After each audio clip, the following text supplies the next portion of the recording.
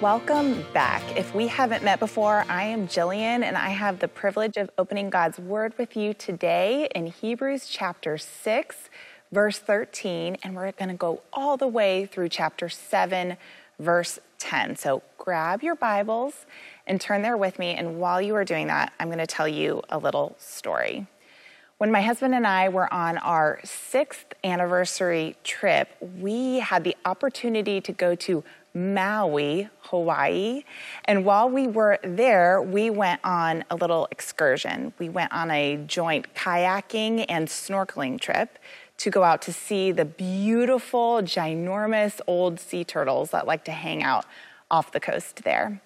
And before we went, our guide was giving us a little safety talk, and he was telling us how to get back into the kayak after we had snorkeled. And he said, now whatever you do, do not jump in on your backs because you will flip the kayak over. And at that point, I just kind of raised my hand and said, there's a little problem. And I pointed down to my stomach because at that point, it was pretty obvious that I was heading into my 3rd trimester pregnant with our 2nd son.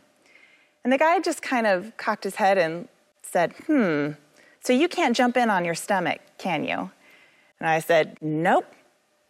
And he just waved his hand at me and he said, don't worry, we'll figure you out when we get out there.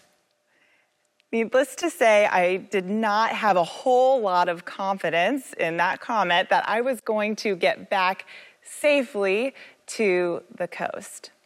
But we went out anyway, and I did make it back because I'm here to tell the tale. I certainly felt like one of those ginormous sea turtles I had just gone out to watch, but I'm so glad it wasn't filmed. But, however, I went out because I did have confidence that I would make it back because my husband, Tim, was with me.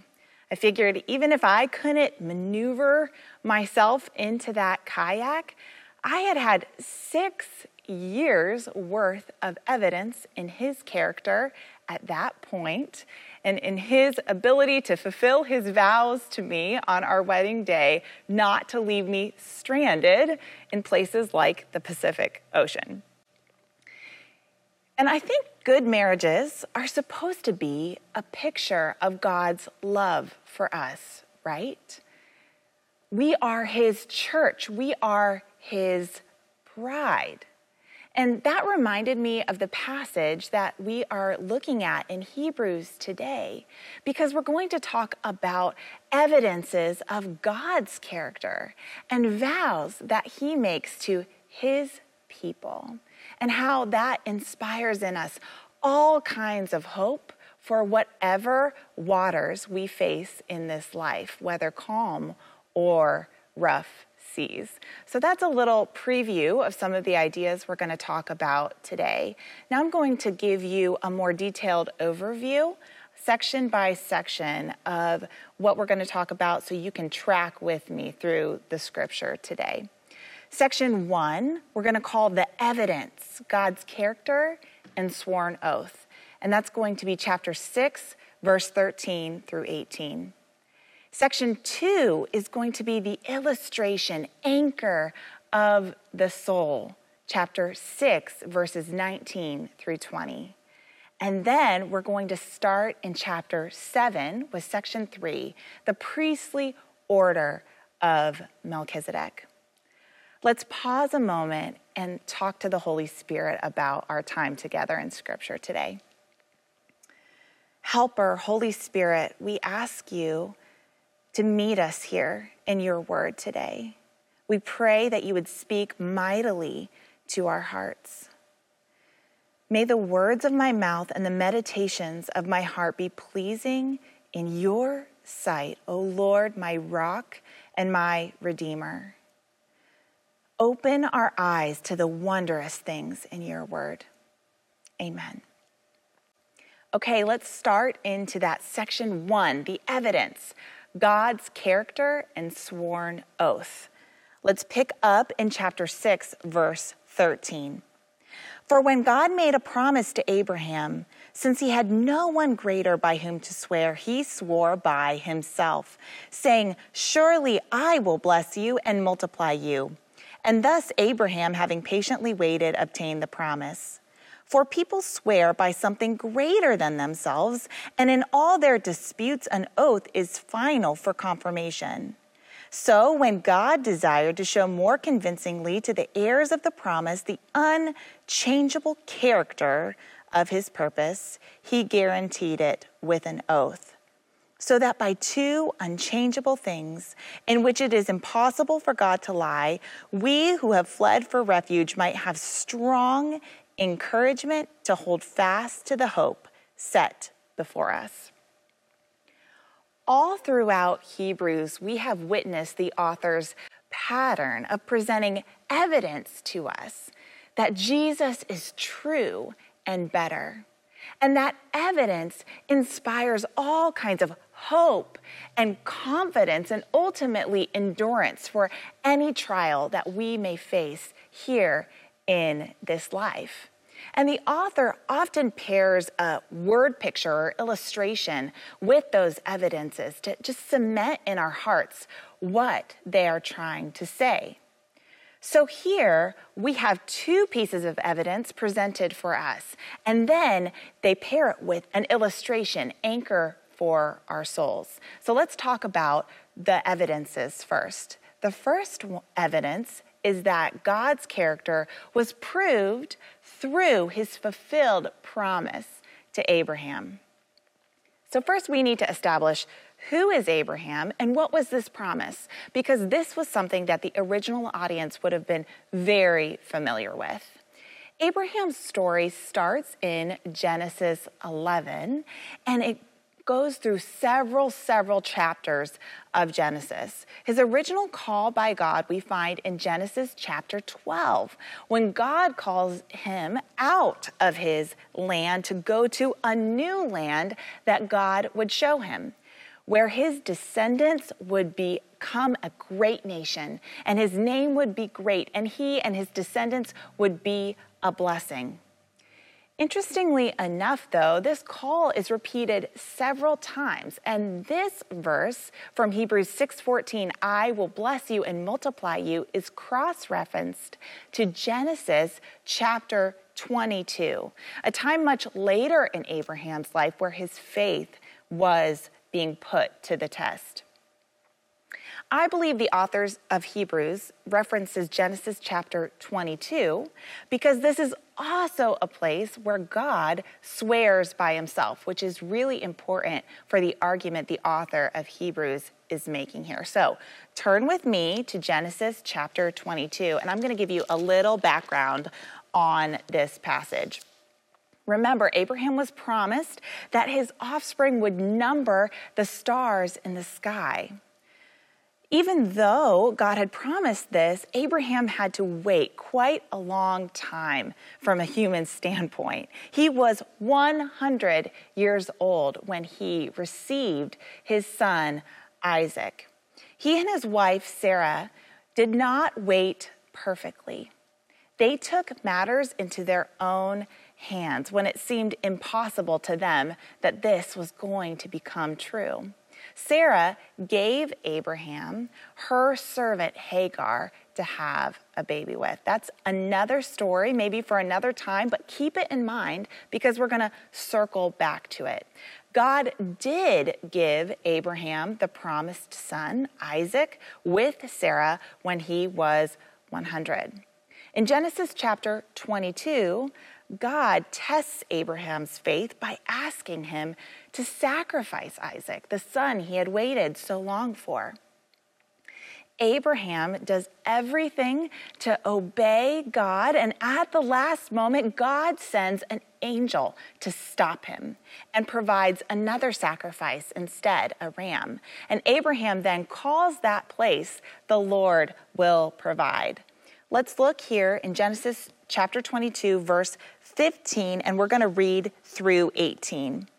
"And the angel of the Lord called to Abraham a second time from heaven and said, 'By myself I have sworn, declares the Lord. because you have done this and have not withheld your son, your only son, I will surely bless you, and I will surely multiply your offspring as the stars of heaven and as the sand that is on the seashore. And your offspring shall possess the gate of his enemies, and in your offspring shall all the nations of the earth be blessed, because you have obeyed my voice. So knowing what we know about this story, what is the author of Hebrews saying about Abraham's character? Well, Abraham was patient and obtained the promise. Abraham also trusted God when he asked Abraham to sacrifice the son he had waited so long for. He had so much trust in God that he believed that even if Isaac died that day, that God would raise him from the dead. If you were to flip forward in Hebrews chapter 11, you would read this in verse 17 through 19. By faith, Abraham, when he was tested, offered up Isaac, and he who had received the promises was in the act of offering up his only son, of whom it was said, through Isaac shall your offspring be named. He considered that God was able to even raise him from the dead, from which, figuratively speaking, he did receive him back. The author commends Abraham for his patience, faith, and trust, and calls us to follow his example of patience, faith, and trust. And that is certainly a good and true application for us today. But I believe the story of Abraham is being used in Hebrews not primarily to showcase Abraham's character, but to put God's character on full display. Did Abraham obtain the promise because he patiently waited? Or did Abraham obtain the promise because God swore it and what he says will always happen? I think it is the latter. You see, our character sways all the time, even Abraham's, and for sure, Abraham's descendants' character swayed all the time. But God kept his promise to Abraham and his children, not based on their behavior, but based on God's unchangeable, faithful character. So what is being said about God's character in this example? Well, his character does not change, and he sticks to his word. His word does not change. Let me ask you something. How do you know about someone's character?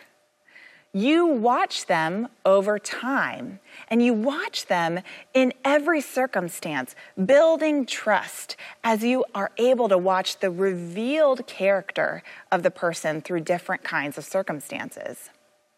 This is why my dad very wisely, very sagely told me never to marry a guy until I watched what his revealed character was when he got a flat tire.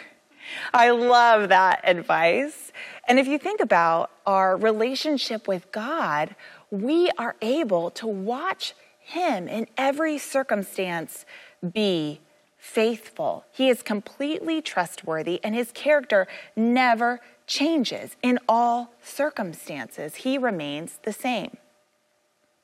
We can witness his faithfulness to us, and by reading his word, we can witness his faithfulness throughout all of time. This is why the Israelites recounted the stories of their faith over and over again, and why God worked the practice of remembering into the very fabric of their faith. They needed to remember God's trustworthy character to bolster their faith for both present and future circumstances. And so we also need to remember. So evidence one was God's character revealed through his fulfilled promise to Abraham. God gave Abraham Isaac, and he multiplied his descendants, and he blessed them greatly, and he gave them the promised land. Remember, not because of Abraham's character, but because of God's. And evidence too being presented here is God's sworn oath. Let's go back to Hebrews and pick up in verse 16 and 17 of chapter 6. For people swear by something greater than themselves, and in all their disputes, an oath is final for confirmation. So when God desired to show more convincingly to the heirs of the promise the unchangeable character of his purpose, he guaranteed it with an oath. We've seen this pattern of legal language before in Hebrews, and here we see it again with this mention of oaths. And we are familiar with this practice even in our modern world. If you've ever been to a courtroom or watched a courtroom drama, you've seen witnesses called to the stand where they have to put their right hand up in the air and say something like this: I swear to tell the truth, the whole truth, and nothing but the truth, so help me God. Or maybe you have watched a president being sworn into office and they have to put their right hand on the Bible to swear that oath. Why do they say, so help me God? Why do they put their right hand on the Bible? Because ultimately they are swearing by something much higher than themselves, the highest authority. No higher authority can be but God. And the oath in this case provided in Hebrews was sworn also by the greatest authority. God swore an oath by himself. So we know it will come true because, remember, his character is trustworthy. He sticks to his word. He is the way, the truth, and the life. His word always comes to pass. He always does what he says he will do. He fulfills all his promises. It is impossible for God to lie because it is directly counter to his character. His word is utterly untainted by falsehood, in contrast to the enemy who is the father of lies. And because he has sworn it will happen, we can believe it with absolute confidence and certainty. He made a promise to Abraham and fulfilled it. Abraham's children were the heirs of the promise. And here is the good news, sister. Because of Christ, we are also heirs of the promise. We are actually co-heirs with Christ, it says in Romans 8:17. And our inheritance is awaiting us in heaven, it says in 1 Peter 1:4. He has also made promises to us and will fulfill them. We are saved by faith in Christ. We will enter the heavenly places with him. Jesus will return, redeem, and restore all things.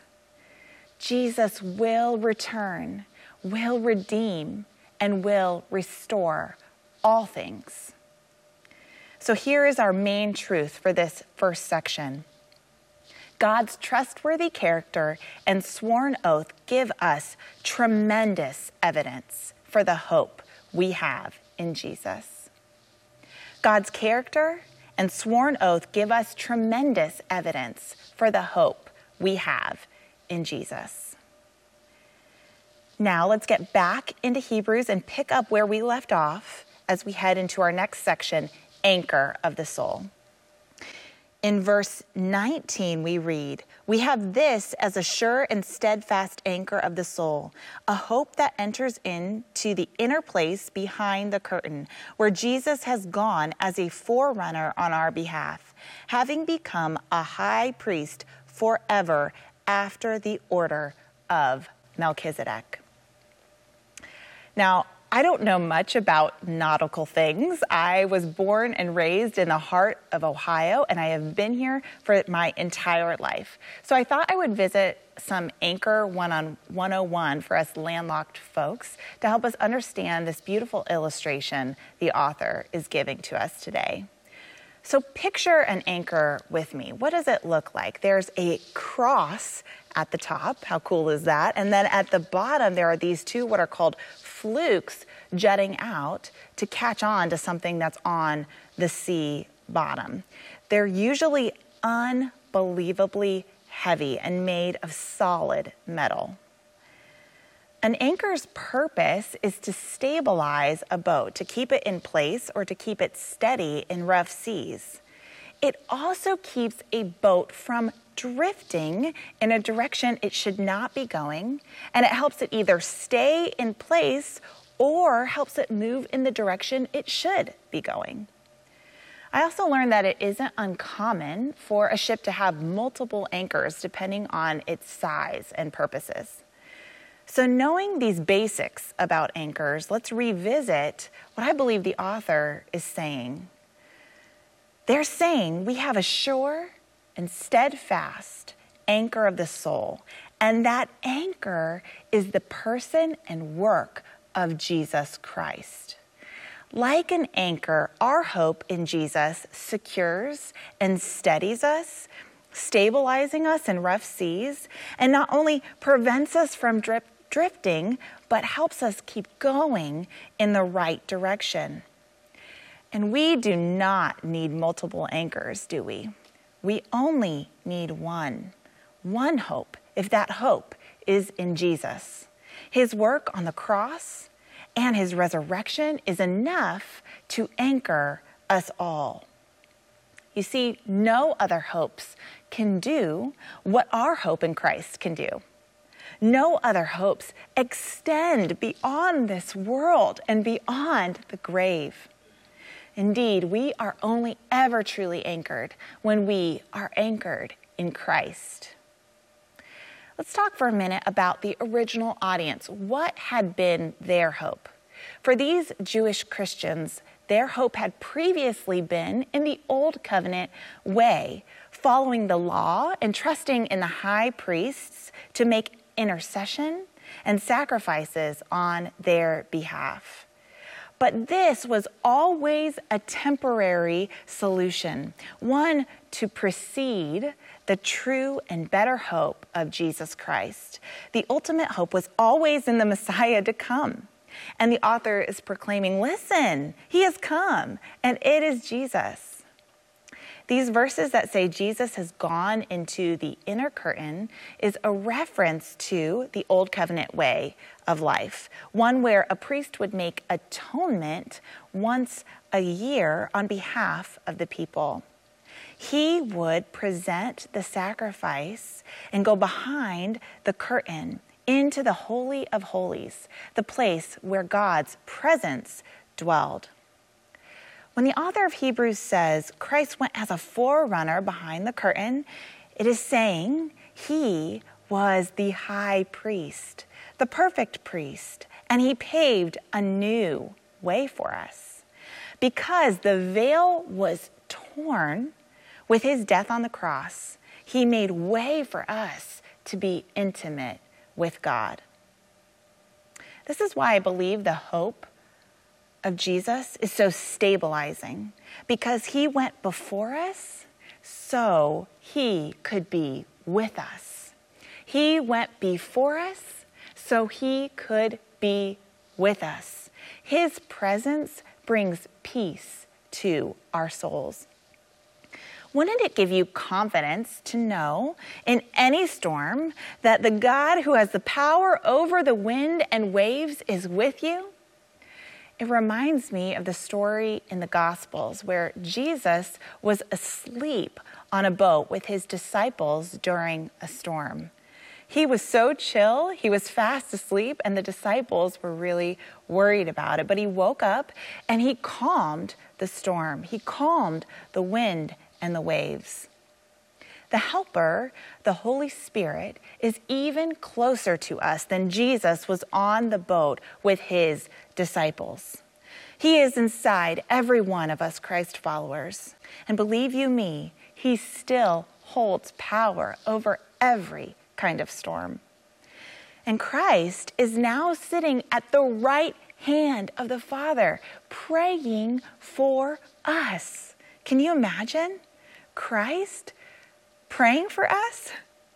That thought is an anchoring thought. So Christ went before us and is praying for us, and we know the Helper, the Holy Spirit, is with us now. Christ is praying for us. The Holy Spirit is present with us. And we know that any storm we are experiencing now is temporary, for our anchor is strong and fastened heavenward. The anchor is attached to the person of Jesus Christ in our new heavenly home, where we will dwell with him forever. So nothing here can truly rock us, because sin and death have no hold or victory over us any longer. And that is the best hope of all, is it not?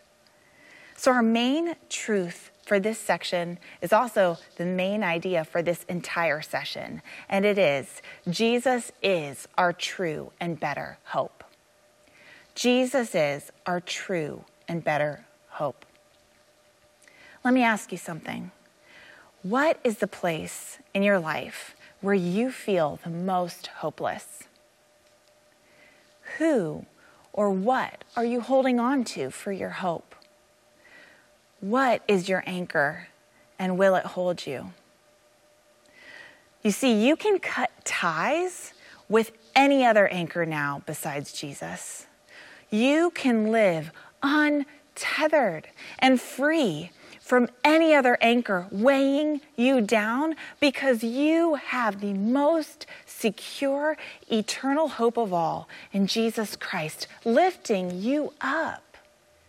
If we turned further in Hebrews to Hebrews 12, 1-2, the author writes this: "Therefore, since we are surrounded by so great a cloud of witnesses, let us also lay aside every weight, those anchors that just are not cutting it, and sin which clings so closely, and let us run with endurance the race that is set before us, looking to Jesus, the founder and perfecter of our faith, who for the joy that was set before him endured the cross, despising the shame, and is seated at the right hand of the throne of God."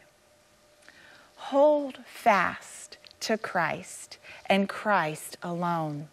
Look to him, the founder, the perfecter, the forerunner, our hope, the true and better hope, Jesus Christ.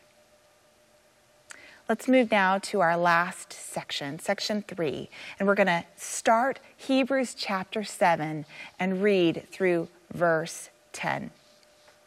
"For this Melchizedek, king of Salem, priest of the Most High God, met Abraham returning from the slaughter of the kings, and blessed him. And to him Abraham apportioned a 10th part of everything. He is first, by translation of his name, King of Righteousness. And then he is also King of Salem, that is, King of Peace. He is without father or mother or genealogy, having neither beginning of days nor end of life, but resembling the Son of God, he continues a priest forever. See how great this man was to Abraham, the patriarch, gave a 10th of the spoils. And those descendants of Levi who received the priestly office have a commandment in the law to take tithes from the people, that is, from their brothers, though these also are descended from Abraham. But this man who does not have his descent from them received tithes from Abraham and blessed him who had the promises. It is beyond dispute that the inferior is blessed by the superior. In the one case, tithes are received by mortal men, but in the other case, by one of whom it is testified that he lives. One might even say that Levi himself, who receives tithes, paid tithes through Abraham, for he was still in the loins of his ancestor when Melchizedek met him."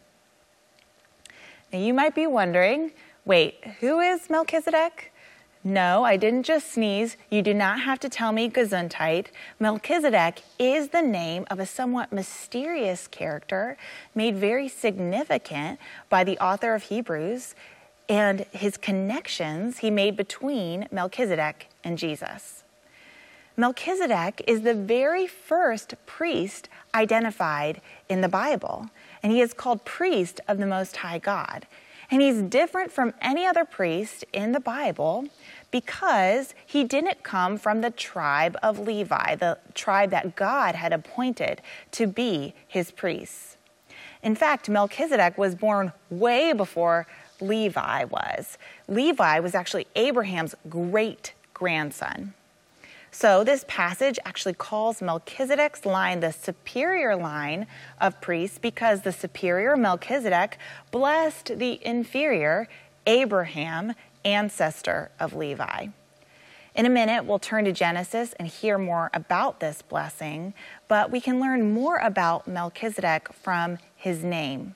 His Hebrew name means king of righteousness, and he was king of the city of Salem, which means peace. Remember, the author of Hebrews has this habit of comparing the lesser thing to the greatest thing, Jesus. And how does Melchizedek resemble, point to, foreshadow Jesus? Well, in verse 3, we read that he resembles the Son of God in this way, that he's without mother or father or genealogy. Nothing is recorded about his beginning or his end, but continues on as a priest forever. Now, the commentary that I read and the ESV Study Bible notes say that they don't think that Melchizedek was actually immortal. They believe the lack of genealogy was to distinguish him clearly from the Levitical priesthood because all the Levites' genealogy are recorded there in Scripture. They also wrote that they believe the genealogy is missing to make Melchizedek better resemble and foreshadow Jesus, who is eternal. Jesus was there at the beginning, and he will exist forever, and his priesthood is forever. The author of Hebrews has been introducing us to this idea that Jesus is the true and better and final high priest. Jesus is also both King of righteousness, being the only truly righteous man, and King of peace, making peace by his blood on the cross. And Jesus is also a priest king, being a king in the line of kings in the line of Judah, and being a priest in the line of Melchizedek. So to recap, Jesus is an eternal priest, king of peace and righteousness, and his priesthood comes from the superior line of priests, the order of Melchizedek. Melchizedek occurs a few times in Scripture. We see him in Genesis chapter 14, in Psalm 110, which the author of Hebrews has a habit of quoting, and we see him again here in the book of Hebrews. So let's flip to the first place, Genesis chapter 14. We're going to read a little bit of this together because I believe that this story does not get nearly the sermon space that it deserves, especially compared to all the other places in Genesis we tend to talk about over and over again. The first thing that you might notice here in Genesis 14 is that the guy we're talking about, his name is Abram. And before we were talking about Abraham. Don't let that trip you up. They're the same guy. God changes his name in Genesis chapter 17. What happens here in chapter 14 is a battle. There was two different alliances of kings whose names are impossible to pronounce. I dare you to try. I won't embarrass myself by trying here. But what you need to know is that one of those alliances won and ran off with Abram's nephew, Lot, who was caught up in all this nasty business. Abraham very gallantly goes after Lot's captors with 318 of his men, and he brings Lot back, and he also brings back much of the plunder that was taken from the kings that lost. Two of the kings that lost came out to meet him. One was Melchizedek, king of Salem, and the other was the king of Sodom. So let's pick up in Genesis 14, verse 18. And Melchizedek, king of Salem, brought out bread and wine. He was priest of God Most High. And he blessed him and said, "Blessed be Abram by God Most High, possessor of heaven and earth. And blessed be God Most High, who has delivered your enemies into your hand." And Abram gave him a tenth of everything. And the king of Sodom said to Abram, "Give me the persons, but take the goods for yourself." But Abram said to the king of Sodom, "I have lifted my hand to the Lord God Most High, possessor of heaven and earth, that I would not take a thread or a sandal strap or anything that is yours, lest you should say, 'I have made Abram rich.'" Now, there is a lot to unpack in this passage, but for the sake of time, since the author of Hebrews brings up Melchizedek, I just want to focus on him and the ways he foreshadows Jesus here. I want to talk first about Melchizedek's gift. What did he bring? He brought out bread and wine. Does that sound familiar? Jesus also brought out bread and wine at his Last Supper. And he died on the cross, his broken body, and poured out his blood, what the bread and the wine signify. Melchizedek brings also a blessing. He says, "Blessed be Abram by God Most High, possessor of heaven and earth, and blessed be God Most High, who has delivered your enemies into your hand." He acknowledged that Abram is blessed by God, and he acknowledged that everything, heaven and earth, belongs to God, and he blesses God. And he acknowledges that God is the one who has caused the victory for Abram. And this is reminding me a lot of the Lord's Prayer, the one that Jesus prayed in Matthew 6:9 through 13 and Luke 11:1 through 3. "Our Father, who art in heaven, hallowed be thy name." He, like Melchizedek, acknowledges the maker of heaven and earth. "And lead us not into temptation, but deliver us from evil." He, like Melchizedek, acknowledges the ability for deliverance comes from God and God alone. He has the victory. And then there's Melchizedek's character, which stands in direct contrast to this other king, the king of Sodom. When the king of Sodom meets Abram, there is no gratitude expressed. His response is short, blunt, and dishonoring. Basically, "You can keep the stuff, but give me my people." Melchizedek is so distinctly different given his blessing and his gift. He is grateful to Abraham and honors him. Jesus' character also stands in contrast to our enemy, the devil. Melchizedek's character foreshadows Christ in stark contrast to an evil, ungrateful leader. Jesus joyfully comes under the authority of the Father, whereas Satan is ungrateful and demanding of what is not actually his. He showed his character. Jesus did. He showed his character time and time again in his ministry on earth and his commitment and love for his people and by giving of his own life. Jesus obtained glory and honor forever, assuming his rightful spot at the right hand of the Father, where he serves as our high priest king forever.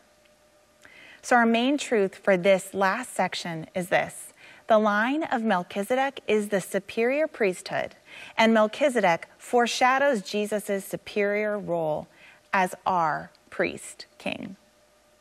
The line of Melchizedek is the superior priesthood, and Melchizedek foreshadows Jesus' superior role as our priest king.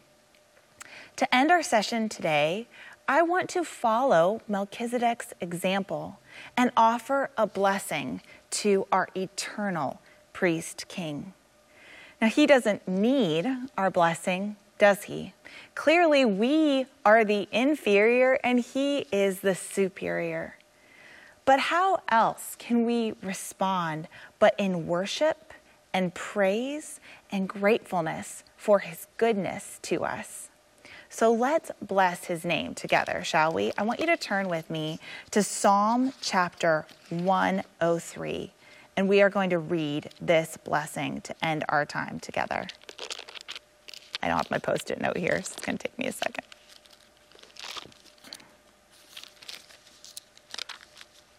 Psalm 103. Bless the Lord, O my soul, and all that is within me. Bless his holy name.